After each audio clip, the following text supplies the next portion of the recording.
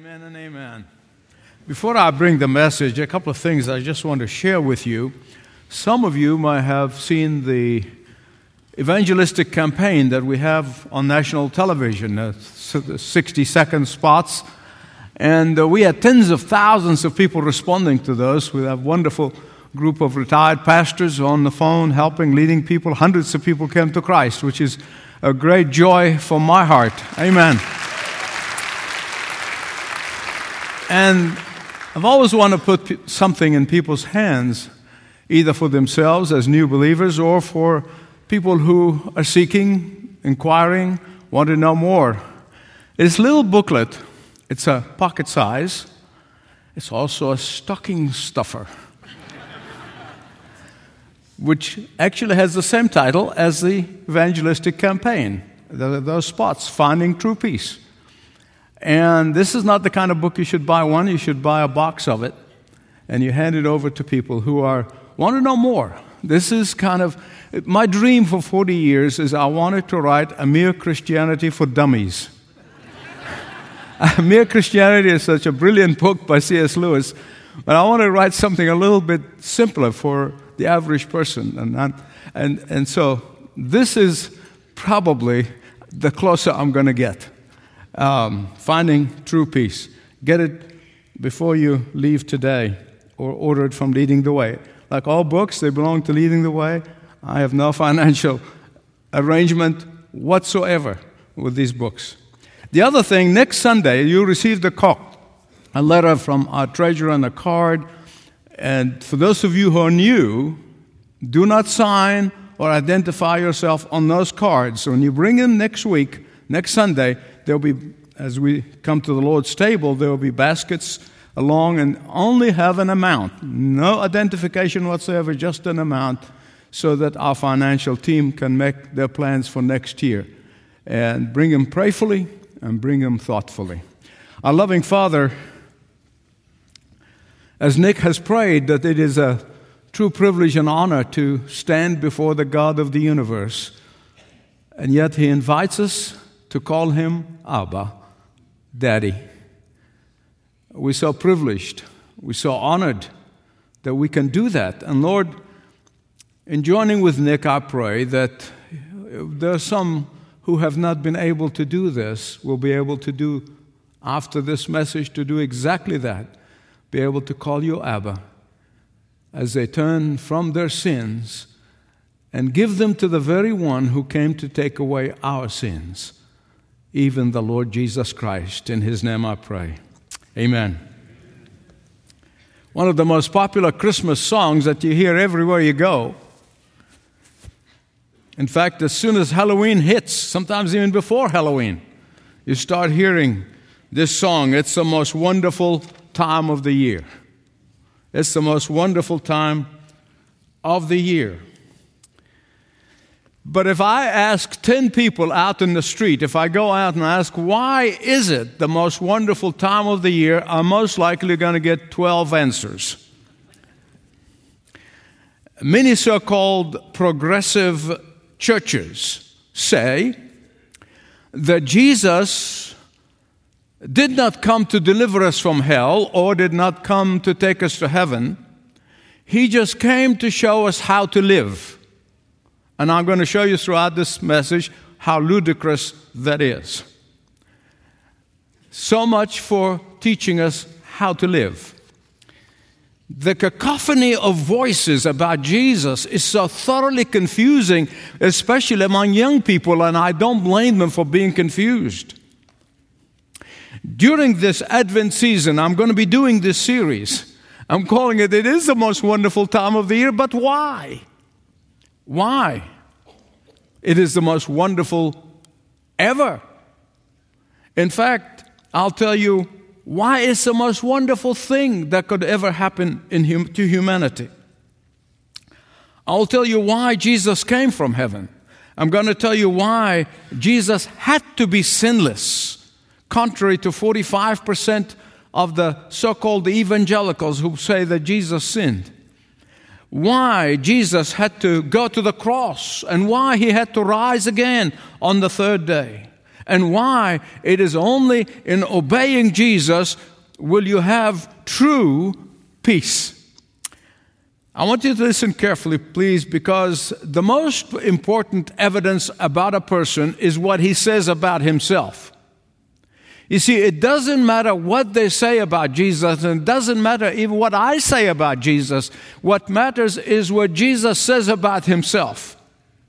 And in Luke chapter 19, verse 10, Jesus, speaking of himself as the Son of God and the Son of Man, and he said, the Son of Man came to seek and save that which was lost. He identified himself. And he gave us a reason why he came to earth. And so much for Jesus teaching us how to live. He didn't say, I came here to teach you how to live. I came to save the lost. I want to ask you to just imagine that. For those who say that Jesus came to teach us how to live. Have you ever seen a cart and a horse behind the cart, not in front of it, but behind it, and pushing the cart up with his nose? Just think about that. That's exactly what these people are saying. They're putting the cart in front of the horse. So what is these false teachers are saying, and why are they saying this?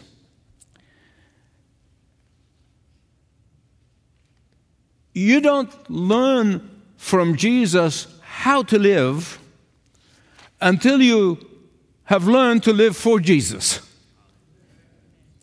For someone to say, I'm going to imitate Jesus, without first accepting his invitation to repent of my sins and receive his forgiveness and his salvation, might as well say that pigs fly. Have you ever seen pigs fly? Well, in 1 John chapter 3, verse 5, it says, Jesus came to save sinners. See, it's what he says about himself. Jesus came to save sinners. This is the primary reason for his coming. This is the main reason for his coming. This is the overriding reason for his coming. This is the overwhelming reason for his coming.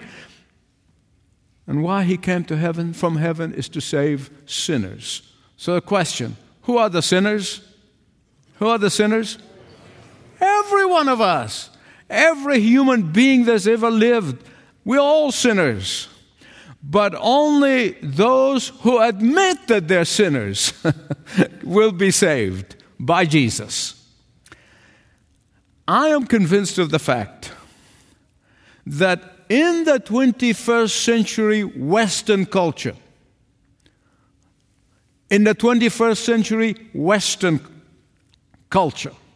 not just in America, but in Europe and Australia, and I keep up with the news globally. The only sin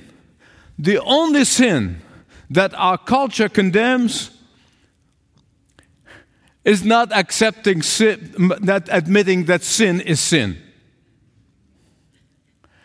A sinner in the eyes of the progressives is the person who calls sin sin. Did you get that? They are turning the Christian heritage and Western civilization on its head. There are some states, like California in the United States, and the state of Victoria in Australia and others in Europe, they now are considering legislations and calling for 10-year imprisonment if anyone helps a sinner to come to Christ and repent of their sin. Now, beloved, listen to me. This is just the beginning. This is just the beginning. And I've been saying this in books, and I've been saying that in messages, that it's coming, it's coming, it's coming. And sadly, and I am the most sorrowful of all, is here. And listen, by saying this, I have lost friends. I've lost members from this church. They have said through out the time. Michael is just an alarmist. Michael is just a broken record. Michael is too rigid in his biblical interpretation. Michael is so backward thinking. Michael is too narrow in his biblical interpretation. And let me assure you, this was not heard by me secondhand. I heard it firsthand. And I have bad news for them. Ain't going to change.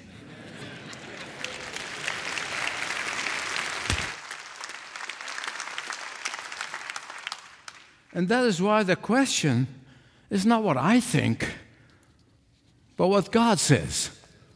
That's the most important thing, what God said. In fact, there are so many so-called seeker-friendly churches who have outlawed from the vocabulary of their pastoral staff, literally outlawed the word sin. You're not allowed to mention the word sin. They say sin is such a negative concept. Sin is a word that is offensive to people. The word sin is stigmatizing to people. So in order to go with the flow, they instruct their pastoral staff never to use the word sin. Listen to me. Try as they may, they will be unable to do away with the biblical principle of antithesis. You say, what is that? That is from the very beginning of time. There were two trees in the garden. One was forbidden and the other one was allowed. There are two eternal destinies. There are no third, heaven and hell. Jesus said there are two roads. One that is so wide that you says everybody's going to make it in the end. All religions are going to lead to the same place. It's a very wide road and it leads to hell. But there is a very narrow road. There's only Jesus only, and only Jesus, and that leads to heaven. There are two ways. God's way, man's way. People either saved or lost. There is not in between. People either belong to God or they belong to Satan. Moses said to God's people, he said, choose this day a blessing or a curse. There is light and there is darkness. There is the kingdom of God and there is the kingdom of Satan. There is love and there is hate disguised as love. And beloved, that is why Jesus came from heaven. That's why he came from heaven. That's why we celebrate the Advent season, to prepare for the birth of the Lord Jesus Christ. And that is why it is not only the most wonderful time of the year, it is the greatest time of life. It is the most wonderful news could ever be announced to humanity. But there's more. There's more. The true Christian life is the most wonderful life. It's the most wonderful life that could be lived. Regardless of the pain and the suffering and the issues that we deal with in life, it can be the most wonderful time of life. Here on earth and all of eternity in heaven. Jesus said of himself, the Son of Man came to save that which was lost. Jesus came to save sinners. Question. Did Jesus come to show us how to live? Well, sure, but that's half-truth. It's half-truth. Do you know that half-truth is worse than falsehood? It really is much more dangerous. Much more dangerous. He shows us how to live, but only after he takes away our sin. He shows us how to live, but only after we repent of our sins and receive him as our only Savior. He shows us how to live, but only after he presides over our lives as the master and the Lord of our lives. Imagine with me. Someone who's dressed in filthy clothes. I mean, really filthy. He's never had a shower. I mean, you can smell him a mile away. He never changed clothes. And then you put on him a designer suit and say, buddy, enjoy life. Are you kidding? Who are we fooling? It's an impossibility. The guy knows that he always stinks. He will still scratch his dirt. He always will deep down knows he's filthy. But it is totally different from lovingly and thoughtfully and kindly and gently getting him to burn the old clothes. Give him a nice hot shower with soap. And then dress him in a designer clothes. And then, and only then, can he begin to live the life as a clean man, as a clean person. Jesus cannot show someone how to live who is proud of their sinful lifestyle. Jesus cannot show anyone how to live if they see no necessity for being delivered from their sin. Let me stretch your imagination even further, okay? This is time for imagination. Just stretch your imagination. Imagine a large group of medical experts from around the world having a global convention. I mean, they are the who's who in the medical world. And they gather at this convention, and in the convention they are discussing the changing of the name cancer. We're not going to call it cancer anymore. We're just going to call it some natural growing cells. Hello? You say, well, Michael, that is ludicrous. But why? Why is it ludicrous? Because cancer is offensive. Cancer stigmatizes. Cancer is negative. I will never forget many years ago, a few years ago now, that when the word cancer came into our home, it was terrifying to me. I don't mind confessing that to you. It was terrifying. Why? Because the word cancer communicates a sense of urgency for the treatment. The word cancer communicates the necessity of urgent action. The term cancer says deal with it and deal with it quickly before it's too late. The same thing is about sin. The reason they want to outlaw the word and they don't want to use the word, they want to eliminate it from their vocabulary, is indeed not only scandalous, it's suicide. For it communicates the urgency to deal with sin. And thank God He sent His Son, the Lord Jesus Christ, on that first Christmas so that He may bring us the only cure known to man for sin. Only cure for our miserable condition. A condition by which we're all born. We're all born with it. We're all born with it. Question. Why Jesus came only to save the lost? Because while every human being that is born of a woman, born with sin nature, while every human being that was born with the inclination to be independent of the Creator, because while every human being is born with pride and wanting our way, only those who recognize that sin nature are the ones who are lost. When Jesus said, I did not come to the healthy, physician did not come to, He came for the sick. Do you know what He did? You don't understand. This is a sense of humor. This is Hebrew sense of humor. He was making fun of the Pharisees because nobody is healthy. Everyone is sick. Everyone needs the great physician. But the Pharisees didn't think they need Him. He said, okay, that's fine. Had at it. And that's what the Bible called the original sin that we all inherited from our first parents. It is the root of sin. Listen to me. Reforming the root of sin is an impossibility.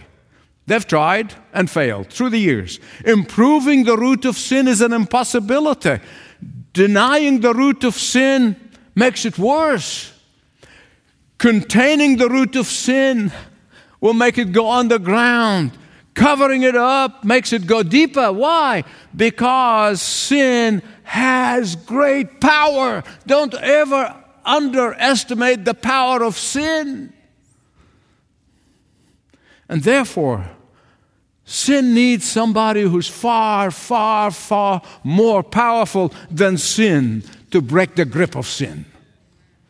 The root of sin wants to rule and reign on our hearts. Sin, beloved, listen to me. Sin is not a toy. Sin is a tyrant. Sin has the strength of death, and death is strength. And the power of sin has not changed in all of the 1,000 years of human history.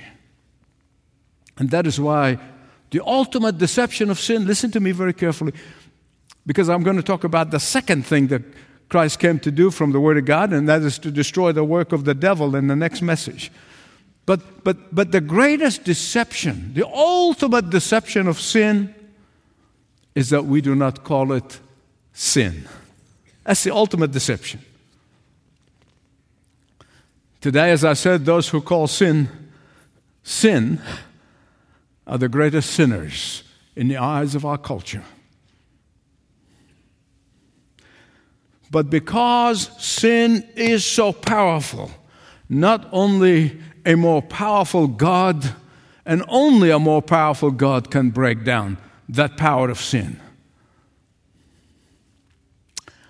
But there's something else everyone must understand, and especially the younger generation, the younger people. Please understand what I'm going to tell you. It's very important. Because the Bible speaks of sin in the singular and sins in the plural.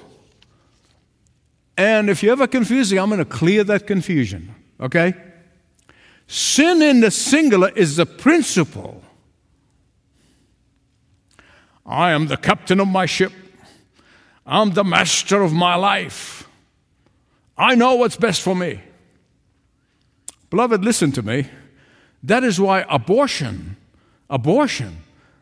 which is murder, is bloodshed, is not called by its real name, that murdering baby in their mother's womb, but it is my right to choose for myself. And I want to tell you something. As an aside, voting for somebody who's a pro-abortionist is make you an accomplice. I know that.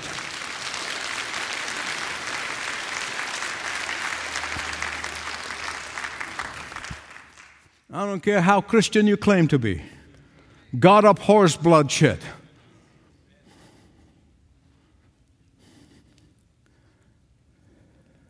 See, they play up the root of sin. I want to be independent. I'm in charge. But sins in the plural is the acting on that impulse that we have on the inside. Sin in the singular is the root of the tree. Sins in the plural is the fruit on that tree. Sin in the singular is a disposition with which we're all born. But sins in the plural is the acting on that disposition.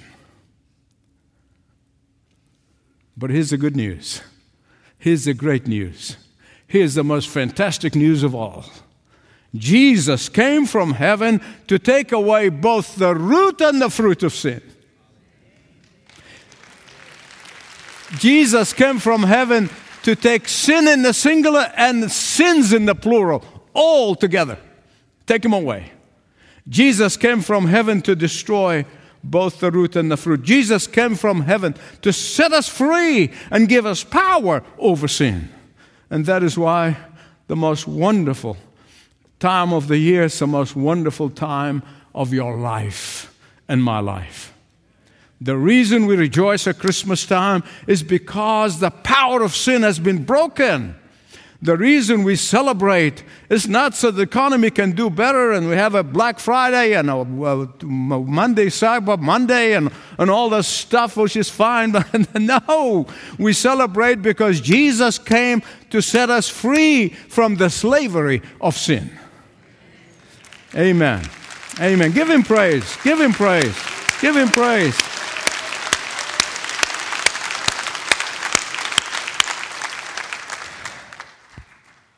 Listen to me.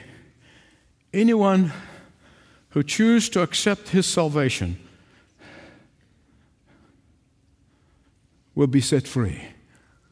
It doesn't mean you're never going to sin, but boy, you will not be able to stand it.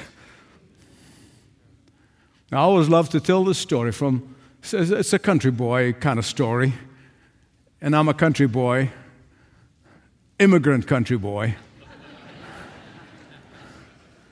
And we see this very clearly in where I grew up. You know, you take a duck out of a mud puddle. Some people call it pond. It's a mud puddle. And you clean the duck and you wash the duck, but what happens? The duck immediately goes back to its puddle. Have you ever watched, I have, growing up, have you ever watched a dove on the side of the street and then a car goes by and splashes some mud on the dove? I mean, with beak cleaning itself. She can't stand it. I mean, has to do everything possible to clean it. So I always ask the question, are you a duck or a dove?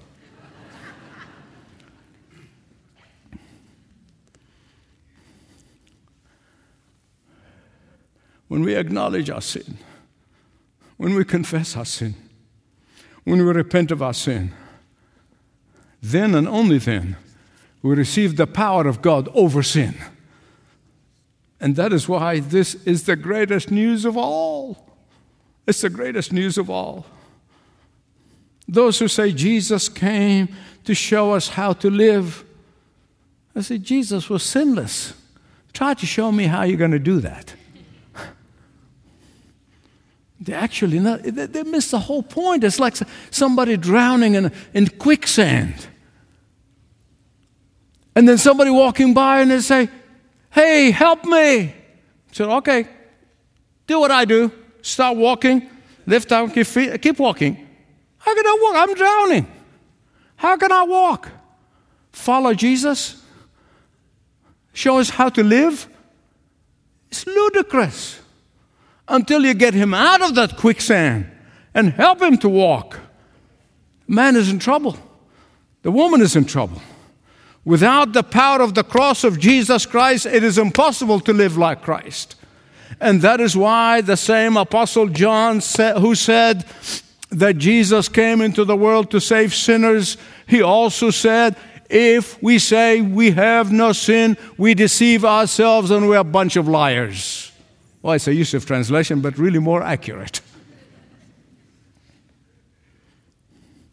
Do you know the worst lie of all? The worst lie of all is when we lie to ourselves. I've actually met people who are capable of lying to themselves. It's the most distressing thing you can ever imagine. John goes on to say, but if we confess. Now remember, John leaned on Jesus' shoulder. He said, Jesus came to deliver us from sin. In him there is no sin. In him there is no sin. Only a sinless God-man can give us power over sin. Listen to me. Those churches who baptize sin into the church and call themselves Christians, they're like the doctors who are trying to change the name cancer. Sadly, they will live a tormented life. They will live tortured life. They really will. Deep down, they will never know true peace. But the way they try to ease their conscience is they threaten people who refuse to accept sin. That's what they do. They threaten us. Most prominent school in the world, Eton, in England. Prominent school. All the royal families are gone. Eton. The headmaster just made a statement last week about how the changing the curriculum and become woke and all this stuff. He was fired. Just last week. I mean, this is what is happening, beloved, in our culture. See, the only way they try to ease their burning conscience is to call everyone who calls sin, sin. They call them all sorts of names. But listen to me. God created us. He created us never to experience true peace until we come to Him, confessing our sins and receiving forgiveness that can only come from His cross. Others, in effort to calm their burning conscience. They won't tell you that, but you can see it even in the way they talk. To calm their burning conscience, they will do anything to make sin acceptable. But those who have confessed their sins, those who have accepted God's only remedy to sin, those who have accepted the blood of Jesus Christ as their only plea, they are the ones who have been eternally forgiven and at peace with God. And they, with God's power, endeavor to live like Christ every day. It's a process. Like Christ every day. But they don't do it with their own strength. They do it with His strength. And try to hack it by your one day, 1 hour. I've tried. I failed. And they will go on doing good and serving and giving and do. They will serve and they will give not out of duty, but out of gratitude, out of thanksgiving.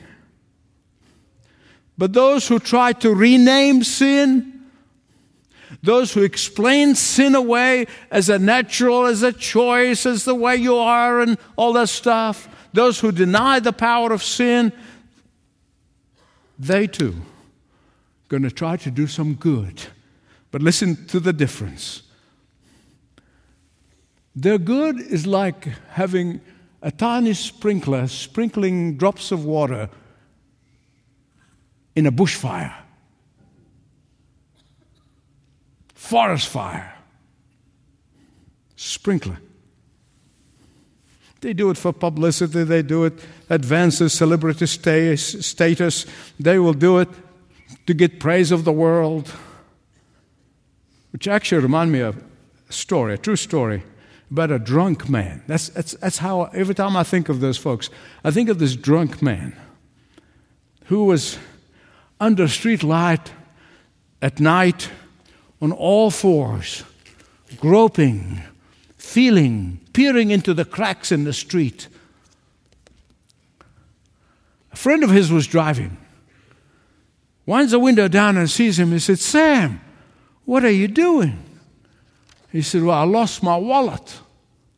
And so the man parks his car and comes over there, and he too, on four, all the, hands and feet, legs, and looking, groping, peering into the cracks in the streets. And after a long time of looking, he turns to his friend, his drunk friend. He said, "Sam, are you sure you've lost the wallet here?" He said, "Of course not. It's half a block away." He said, "Well, why are you looking here?" He said, "Because that's where the street light is." That is a picture. That is a picture. There are people who are looking for peace in all the wrong places. There are professing Christians who are looking for fulfillment in all the wrong places.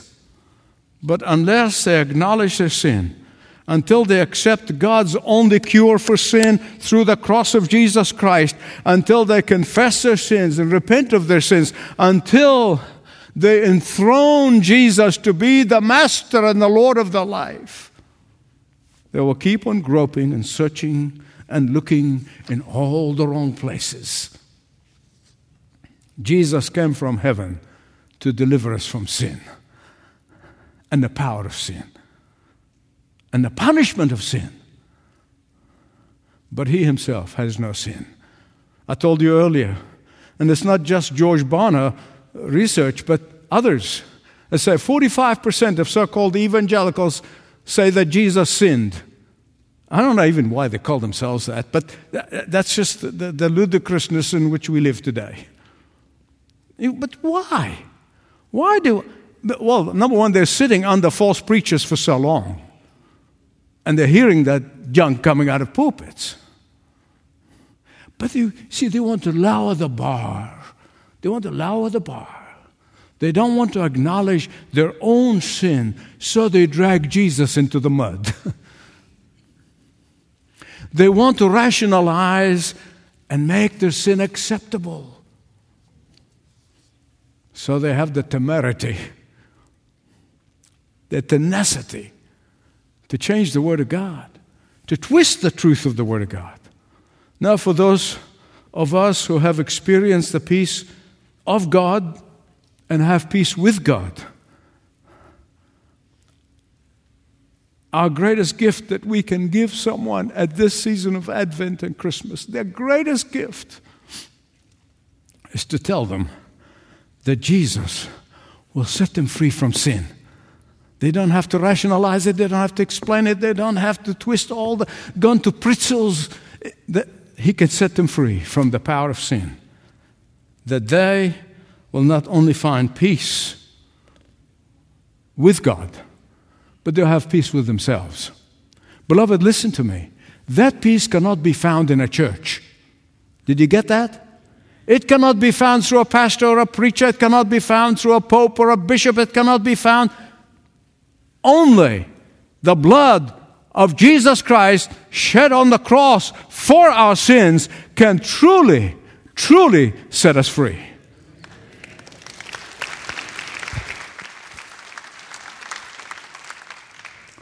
And they will not find peace if they try to do good 24/7. But after experiencing the peace of God through His power over sin, then and only then, they will do great things for God. They will do great things in the name of God, out of gratitude, out of thanksgiving for that salvation. Let me tell you this as I conclude. It's of course, a true historic story. Hopefully it will illustrate some of what I'm trying to communicate here. There was a man by the name of Jerome. Now, Jerome is considered to be one of the early Christian fathers. Big name. If you study church history, you would know. Jerome actually was the first man to ever translate the New Testament from Greek to Latin, which is, of course, the most common spoken language in the Roman Empire. Jerome purposefully chose to move to live in Bethlehem, the town where Jesus was born. It was a deliberate choice. He moved locations. Jerome tells the story. He said one night while he's in Bethlehem, he had a dream. And in this dream, he saw Jesus, whom he loved with all his heart. And when he saw Jesus coming to visit him, Jerome went and collected all of his money and brought it to Jesus and wanted to give it to Jesus. And Jesus looked at him and said, Jerome, I don't want your money. I gave it to you. So he went around and tried to gather all of his possessions and offer them to Jesus. And Jesus said, Jerome, I gave you all of your possessions. I don't want your possessions. Jerome recalls this moment in his dream when he turned, looked, and said, Lord Jesus, what can I give you? What do you want from me? Jesus simply replied to him, give me all of your sins. That's what I came for. I came to take away your sins. Now, beloved, as I conclude, I want you to know that I do understand, particularly those who are watching around the world on KingdomSat and elsewhere, I want you to know that I know that the natural mind has a very hard time realizing or even accepting that this God-man Jesus, sinless, perfect, take away my sin. And the reason I know this is because I was there. That's why we pray, Lord, open the blind spiritual eyes that are blind. Open them, Lord, so they can see what the natural mind cannot see, cannot understand, cannot comprehend. He wants to take away the root of sin and the fruit of sin.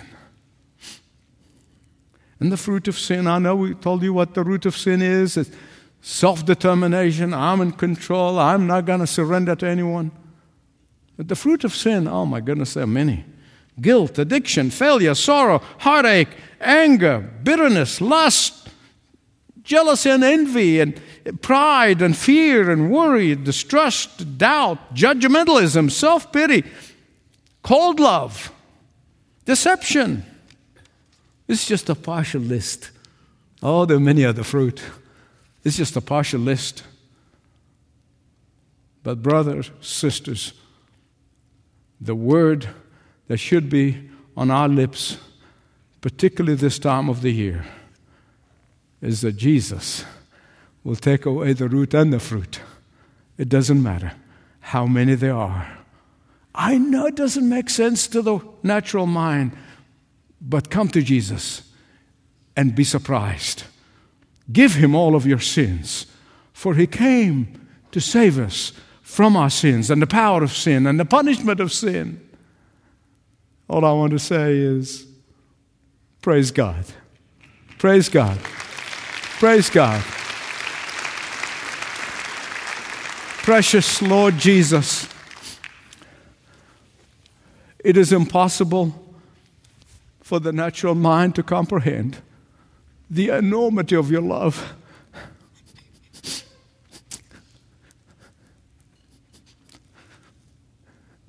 That you long to forgive repentant sinners. And that is why, if these are my words, they will mean nothing. They will impact no one. Holy Spirit of God, take those words. Apply them to the hearts. Apply them to the mind. Transform lives, even around the world, as we are right in this place. Do your work, Holy Spirit of God. And thank you in advance, for you are gracious. You are loving. And Jesus, we thank you for the enormous price you paid to give us power over sin. In your name we pray, Jesus. Amen. Amen.